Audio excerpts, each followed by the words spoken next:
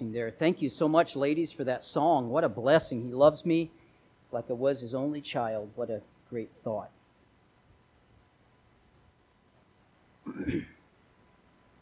Luke chapter 15. That's what we'll be at today.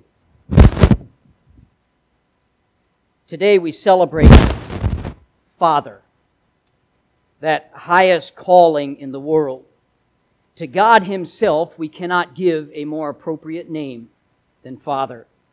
Fathers are those that are forced to endure childbirth without anesthetic. It's terribly unfair.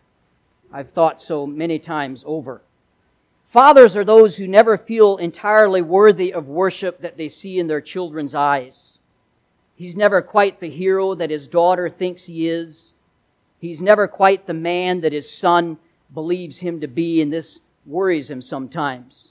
Fathers are those men that give their daughters away to men who are not nearly good enough so that they can have grandchildren who are smarter than anybody's. A little boy was explaining to his friend what Father's Day was, and this is how I explained it. Father's Day, he said, is just like Mother's Day, only you spend a lot less money. And he may not realize that, but that's actually true. Did you know that Americans spend $7.4 billion less for Father's Day than they do on Mother's Day? 64% will get Dad a card today, while 81% make sure Mom gets a card for Mother's Day. We don't see the same focus, and I don't know for sure why that would be. Maybe it's because fathers seem to do their work maybe in the background a little more. Fathers are different than mothers. They think a little different. One night, a wife found her husband standing over their newborn baby's crib. And so she was silently watching him, and as he stood down looking at the sleeping infant, she saw on his face a mixture of emotions: disbelief, doubt, delight, amazement, enchantment. He would stand back and shake his head and just say, "Amazing." And then he would step back up to where the baby was. Touched by this display and his deep emotion, she slipped her arms around him and said into his ear, "A penny for your thoughts." And he said, "Isn't it amazing how anyone could make a crib like this for just $49.95? Now, although men think differently, and does not mean they don't care, amen? There's just a little difference in the way they think. They experience things just as deeply. As sandwiches go, it was perfection. A thick slab of ham, cheese, crisp lettuce, gourmet mustard. The corners of his jaw were just aching in anticipation. He carried it out to the picnic table in the backyard, picked it up with both hands, and was just about to dive in when he was stopped by his wife, where she said, "Here, hold Johnny," their 6-week-old son, "while I get my sandwich," she said. He balanced this child between his left elbow and his shoulder, and then he reached again for his ham sandwich. Then he noticed a glob of mustard on his fingers. He loved mustard. He didn't have a napkin, so he licked it off. It was not mustard. No man ever dropped a baby faster. Have you ever seen a grown man sprinting with his tongue protruding out of his mouth as he runs into the house and with a washcloth essentially does the routine that shoe shiners do, only doing it on his tongue, trying to clean him off? And he was thinking, now you know why they call it Grey Poupon. Anyway, I'm sorry. That's bad. We're in church. I shouldn't say that. I'm sorry, Lord, be with our missionaries. Okay, but every dad, at some point, every dad has an experience like that. We could probably share stories somewhere along that line. But fathers are vitally important in the home. There's a well-known feminist who said fathers are a biological necessity but a psychological absurdity. That, in God's eyes, that statement is ridiculous. That statement is an absurdity. Dads have a vital role in bringing strength and stability into the home. Moms and dads working together bring into that home what is crucial to the spiritual and emotional stability. Together they bring a blend of characteristics that in many ways reveal the very image of God. Children with involved fathers are more confident. They're able to deal with the frustrations of life, and they gain more independence at a younger age. They're more sociable. They're more secure as infants. They're less likely to show signs of depression. Fathers are supposed to be the leaders, the head of the family. The sad reality is that many men have renounced this throne and either handed it over to their wives or just ran away from that duty. But God's intent was for the father to be an integral part of the family unit. Without the father, the unit breaks down. 90% of homeless and runaway children are from fatherless homes. 90%. 71% of pregnant teenagers lack a father. 63% of youth suicides come from fatherless homes. 85% of youths in prison grew up in a fatherless home. Are you starting to get the picture, Dad? You are important. You're a big part of the success of your family. Now, in our culture today, there is a war on for the very survival of the family unit. And there is a war on what we call the nuclear family, with all kinds of different propaganda out there. But I'm going to tell you today, at stake are our children and their future. And Dad, you are the glue that holds the family together. Make sure you take part in your responsibility. I want to read a text today, if we can, in Luke chapter 15, and starting at verse number 11. And he said, a certain man had 2 sons, and the younger of them said to his father, Father, give me the portion of goods that falleth to me. And he divided unto them his living. And not many days after the younger son gathered all together and took his journey into a far country, and there wasted his substance with riotous living. When he had spent all, there arose a mighty famine in that land, and he began to be in want. And he went and joined himself to a citizen of that country, and he sent him into his fields to feed swine. And he would fain have filled his belly with the husks that the swine did eat, and no man gave unto him. And when he came to himself, he said, How many hired servants of my father's have bread enough and to spare, and I perish with hunger? I will arise and go to my father, and I will say unto him, Father, I have sinned against heaven and before thee, and am no more worthy to be called thy son. Make me as one of thy hired servants.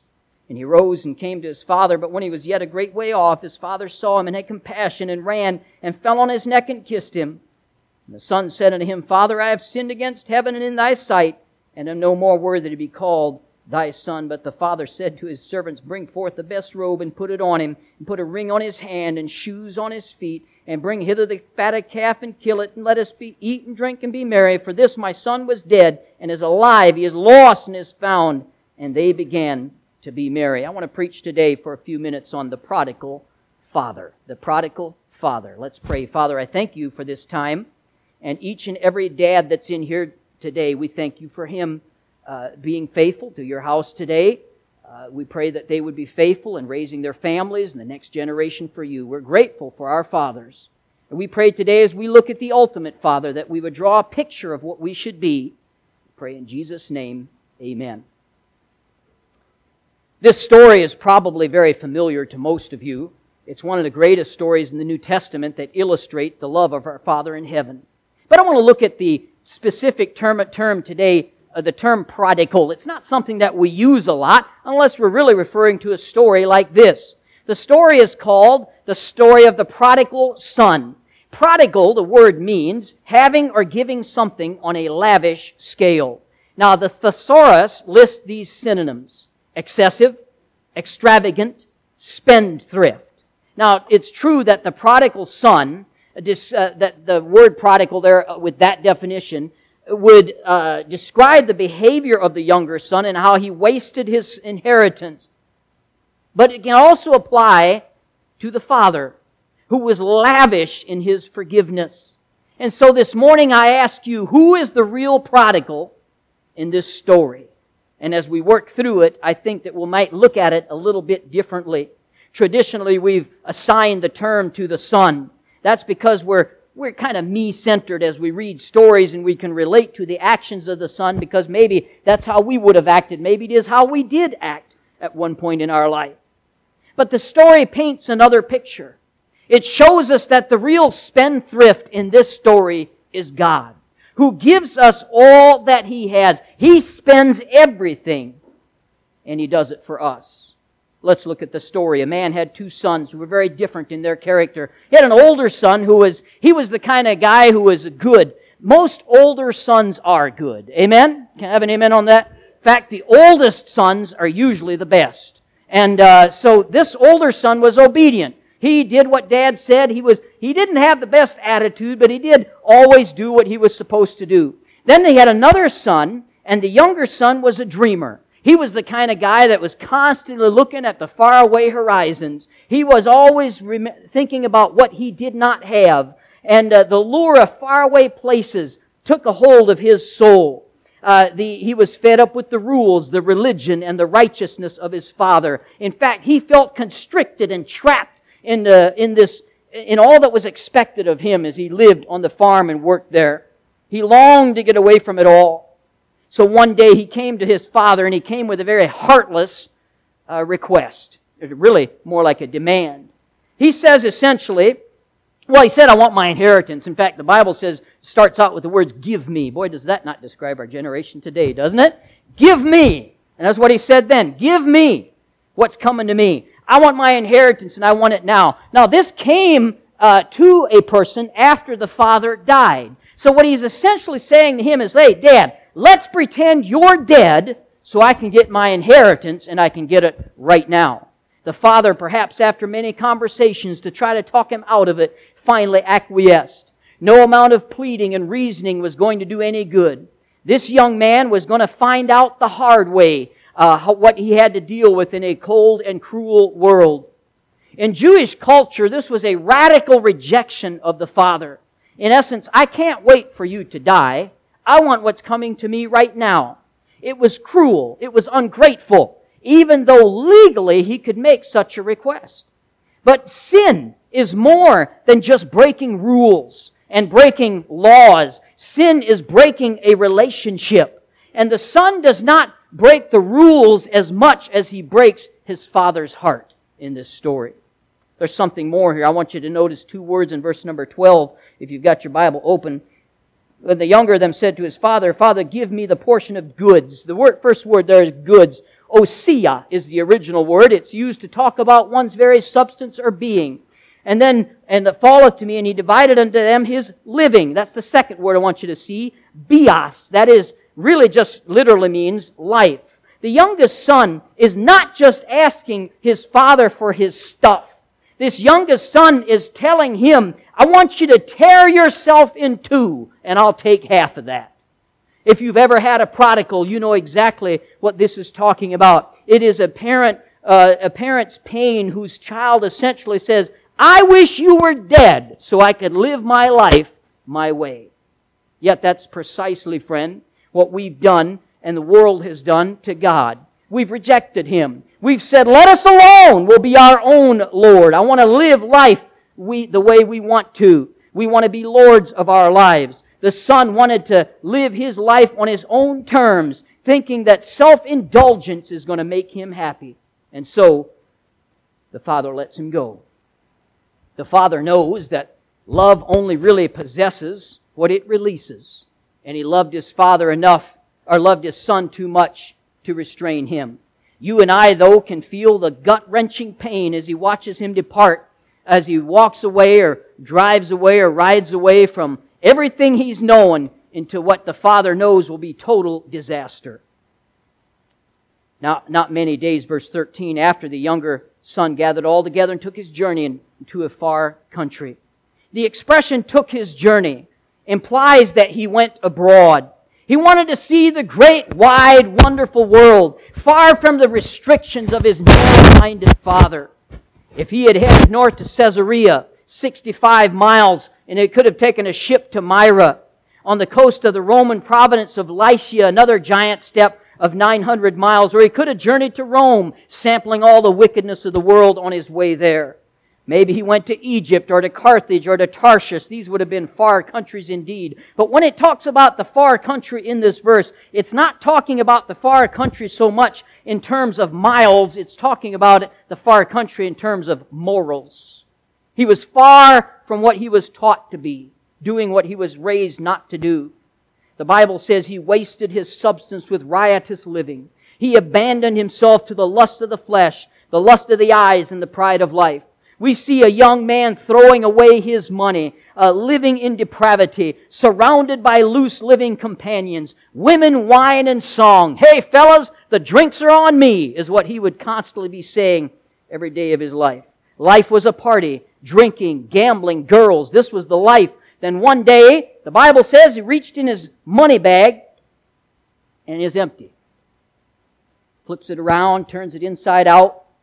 He didn't have anything left. He's completely broke. He's so broke he can't afford to fill up his bicycle, like many of you. Oh, this was indeed tragic, and it always is to be broke like that, but no matter. He had friends. He had lots of friends. And so he takes out his iPhone, it's in the original language, and he starts to scroll through his contacts. And one after the other, he starts to contact all his friends, and he says, hey, and it's me, and he starts to talk to them. And as soon as they realize or get to the point where he's out of money, he has nothing, he needs help, all of a sudden they have something else to do, something somewhere else to be. When your money is gone, so are your fair weather friends. And God stepped in, probably in answer to a father's prayers, because, hey, friend, that's what a good father does. He prays for his children. And we see in verse 14, when he had spent all, there arose a mighty famine in that land, and he began to be in want. This is God at work. The far country is a place where your funds run out, your friends take off, and the famine moves in. What will he do now? Verse 15 tells us he went and joined himself to a citizen of that country, and he sent him into his fields to feed swine. Oh, this was terrible. Working around hogs was an unclean business for a Jew. This would be shameful, and it would be terrible for him to end up in that place. But the shame wasn't the worst of it. The boy was starving. He had nothing to eat or to sustain himself. In fact, his hunger got so bad that the Bible says that he was tempted to reach down into the slop of the hogs and pick out rotting vegetables or something that the hogs were eating and eat that himself to sustain him. Maybe that's when he started to think, what in the world have I come to in my life? Sometimes prodigals need to get to rock bottom before they can start to see where they really are at and what they need. Everything he wanted in life was back at Dad's house. And he had so callously left it. And he left it all for this. All this time he's been thinking about his father's house. And it says in verse 17, and when he came to himself, he said, how many hired servants of my father's have bread enough to spare, and I perish with hunger? I love that phrase, when he came to himself.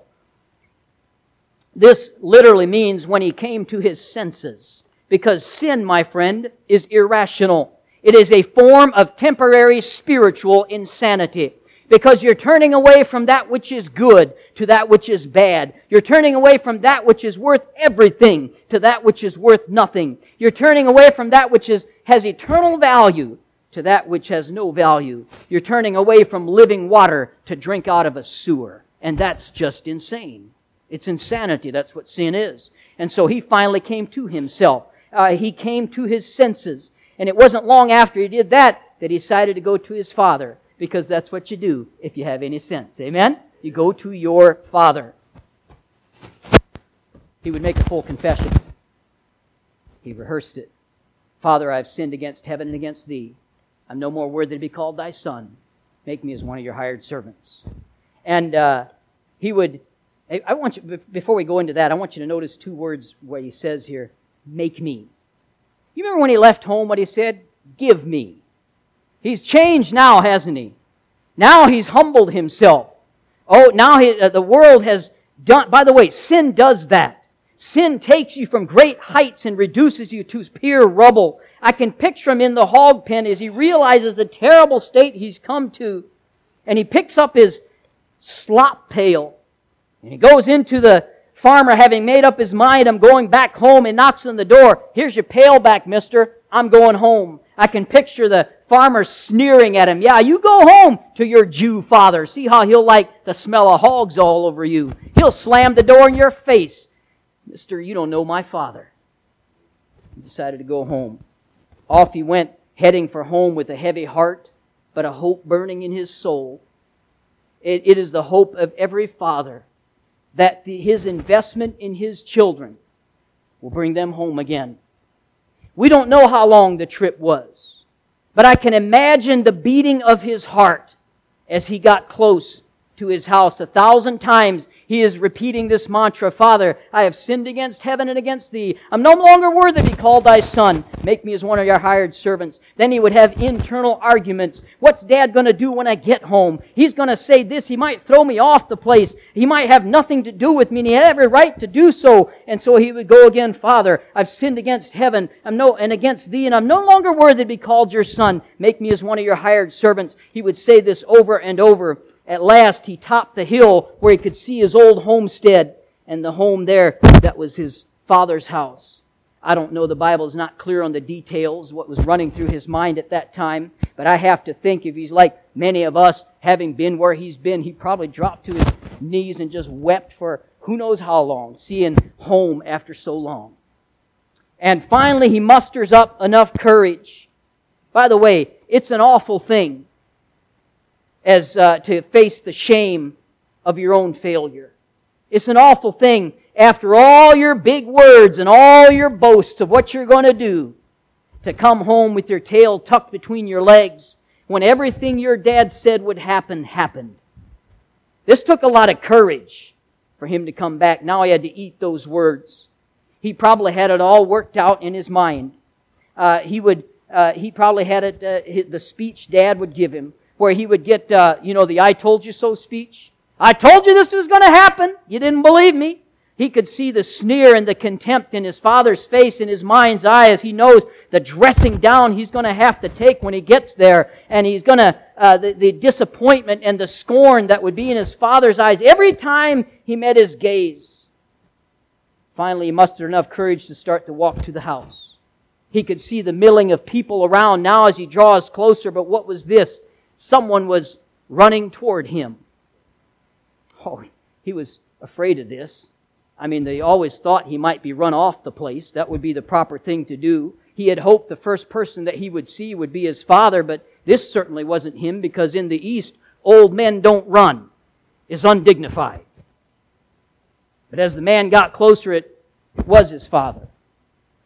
Was he there to chase him off? As soon as he was close enough to be heard, the son started in his mantra, Father, I have sinned against heaven and against Thee. I'm no more worthy to be called Thy son. Make me as one of Thy hired servants. Then his father hit him, and he hit him hard. Not with a fist, but with a great big bear hug, and started kissing on him. As the tears poured out of this boy's eyes, he could not believe what he heard next. Dad yelling to his servants, hey, get the good robe. Get some shoes for him. Put a ring on his hand. Hey, kill the fatted calf. We're going to have a feast tonight. Thus we have the 5 signs of the Father's welcome. The kiss was a sign of forgiveness. The robe was a sign of honor. The ring was a sign of authority. The sandals was a sign of freedom. Only slaves went barefoot. The feast was a sign of a joyful welcome home. What a blessing. I'll back up just a little bit. And I want to notice the father's perspective. In verse 20, the Bible says, but when he was yet a great way off, his father saw him, and he had compassion, and ran, and fell on his neck, and kissed him. I love the way that verse starts. But. I love the buts of the Bible. You ever want to do a great study? That's a great study. For instance, the book of Romans begins with how horrible we are. That's basically what it says, how horrible we are. It just talks about our depravity, and it talks about how we're our guilt and our sinful state. And in the verse Romans chapter 5, verse 8, but God commendeth His love toward us, and that while we were yet sinners, Christ died for us. Here the Father has compassion. And the Bible says that He ran. God, the ultimate Father, is always swift and eager to save. Isaiah 65:24, and it came to pass that before they call, I will answer, and while they are yet speaking, I will hear. Hallelujah, that He ran. There He goes down from His watchtower, in through the yard, down the road, His arms outstretched, His garments flapping all around Him, undignified. But can I tell you, friend, Forgiveness is never undignified. Amen. I'm grateful for it. I'm glad that it says in Psalm 86:5, "For Thou, Lord, art good and ready to forgive." As he rushes toward this bedraggled figure, he can't help but notice the change. He is thin. He's grubby. He's dirty. He looks like he needs to be sprayed, dipped, and wormed. He needs a haircut. He's filthy. But there's more than that. Gone in this young man he knew as his son. Gone is the young man full of spit and vinegar. No more are his eyes bright and filled with dreams. The far country has done to him what the far country always does to anybody who goes there. The far country destroys. Sin will take a young life full of promise and chew you up and spit out a worn out, bitter shell. Sin will take the gifts that God gave you for you to use for Him, and it'll use those gifts and then ruin you in the process. Sin is not satisfied with breaking the relationship with your Father. Sin wants to utterly destroy you. 1 Peter 5:8. That's why the Bible says to be sober, be vigilant, for your adversary the devil, as a roaring lion, walketh about, seeking whom he may devour. That word devour is katipno, to swallow up, to destroy. He's not content to hurt you. He wants to crush you like He did this prodigal son. The Father sees all this in the split of a moment. Yet He runs up to His Son. As He comes within hearing distance, the kid's trying to say something. He starts to say, "Father, I've sinned against heaven and before Thee." He falls on his shoulder and kissed him. The text would suggest here that he kissed him fervently and with passion. "Father, I've sinned against heaven." That's as far as the Father let him get. "A robe," he said, "the best robe. Bring the robe, bring a ring for his hand, shoes for his feet." He was received not as a servant, but as a son. Can I tell you today, friend, there is not one reason in the world this father should have forgiven him. He didn't deserve forgiveness. In fact, the kid knew he didn't deserve forgiveness. He didn't expect forgiveness. But dear friend, you and I are that younger son. This is the story of the ruin and redemption of poor, wayward sinners of the prodigal human race. How many times have we turned our back on God's will for our life? How many times have we proverbially shook our fist in God's face and said, "No, we want to do it our way. I wish you were dead so I could live life the way I want to live it. It's my life and I want to be Lord of it." And when we do that, well, we know what happens next. First, little things go. We quit being faithful to church. We don't open our Bibles as much. We don't pray. God's not even a part of our lives anymore. He seems too far away. Then our self-serving plans, our money, our relationships all begin to crumble, and finally our hearts are left hard and bitter. We don't like to even admit this to ourselves or to others, but we create a mess when we're left to our own devices. Proverbs 1:31, "Therefore shall they eat of the fruit of their own way, and be filled with their own devices, for the turning away of the simple shall slay them, and the prosperity of fools shall destroy them." Yet, how much does God love you? How much does the perfect Father on this Father's Day love you? He loves you enough to let you go. He loves you enough to let you hit bottom. And He loves you enough to let you come back. And He loves you enough so much that He'll run out to meet you when you do. That's how much God loves you. Come back from the far country. By the way, where is the far country? The far country is anywhere you are outside the will of God. That's it. For some, it may be like it was for this son. Sexual sin, wild partying, wild living. But for most of us, it's a little more ambiguous. The far country is that place you got to by making decisions based on your own flesh.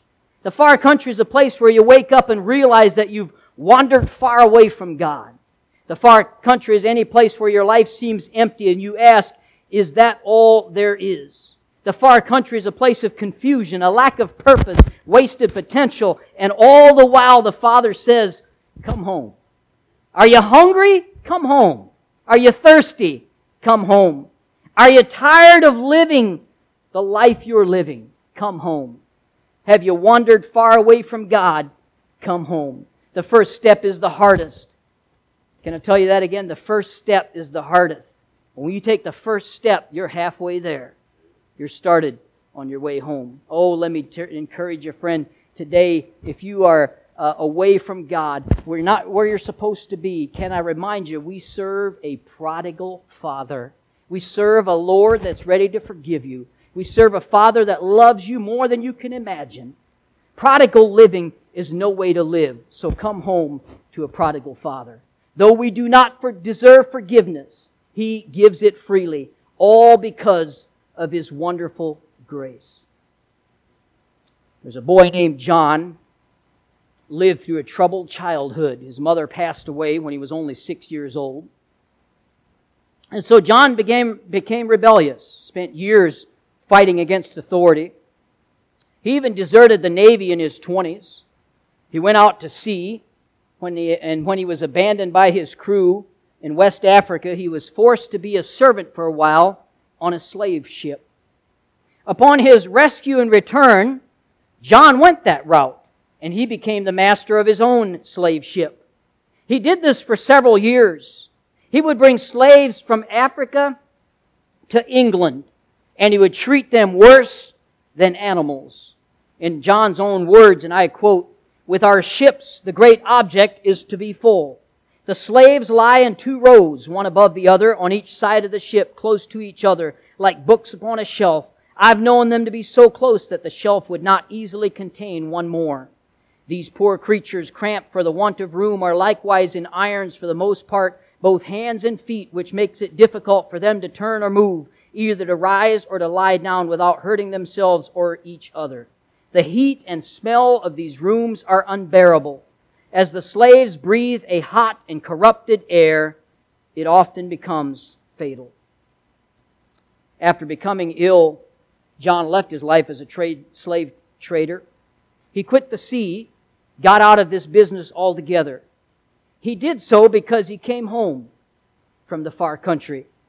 He came home from the horrors of the slave trade. He was saved. He was born again. He became a child of God. And then he came home. He served God for the rest of his days, faithfully so.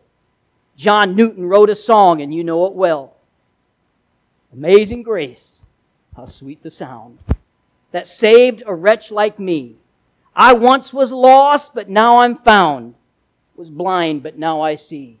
Through many dangers, toils, and snares, we've already come to His grace that brought us safe thus far, and grace will lead you home." Aren't you glad, friend, that we serve a prodigal Father? Aren't you glad we serve a God who forgives and who does so abundantly and eagerly? Today is Father's Day, and I thank God that we have a prodigal Father. I want to model my life after this prodigal father, and I want to be a prodigal father. If you're a dad in here, I hope you want the same thing. But each and every one of us can be grateful for the prodigal father. Amen? Every head bowed, every eye closed, if you would, please. The pianos come forward. I want to ask you just a couple of questions here, friend. You're here today. You might not even be a child of this prodigal father. If you've never accepted Christ as your personal Savior, you don't know that you're on your way to heaven. Would you slip up your hand and let me pray for you? Nobody's looking around. I'm not going to embarrass you. I'm not going to point you out. I'd just like to pray for you. Is that you, friend, today? I don't have this prodigal father. All right, what about you, dear Christian? When's the last time you thanked God for being a prodigal father?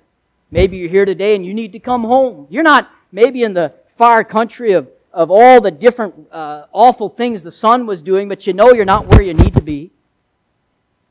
If that's you today, would you respond as she begins to play? Would you stand along with me, heads bowed, eyes closed?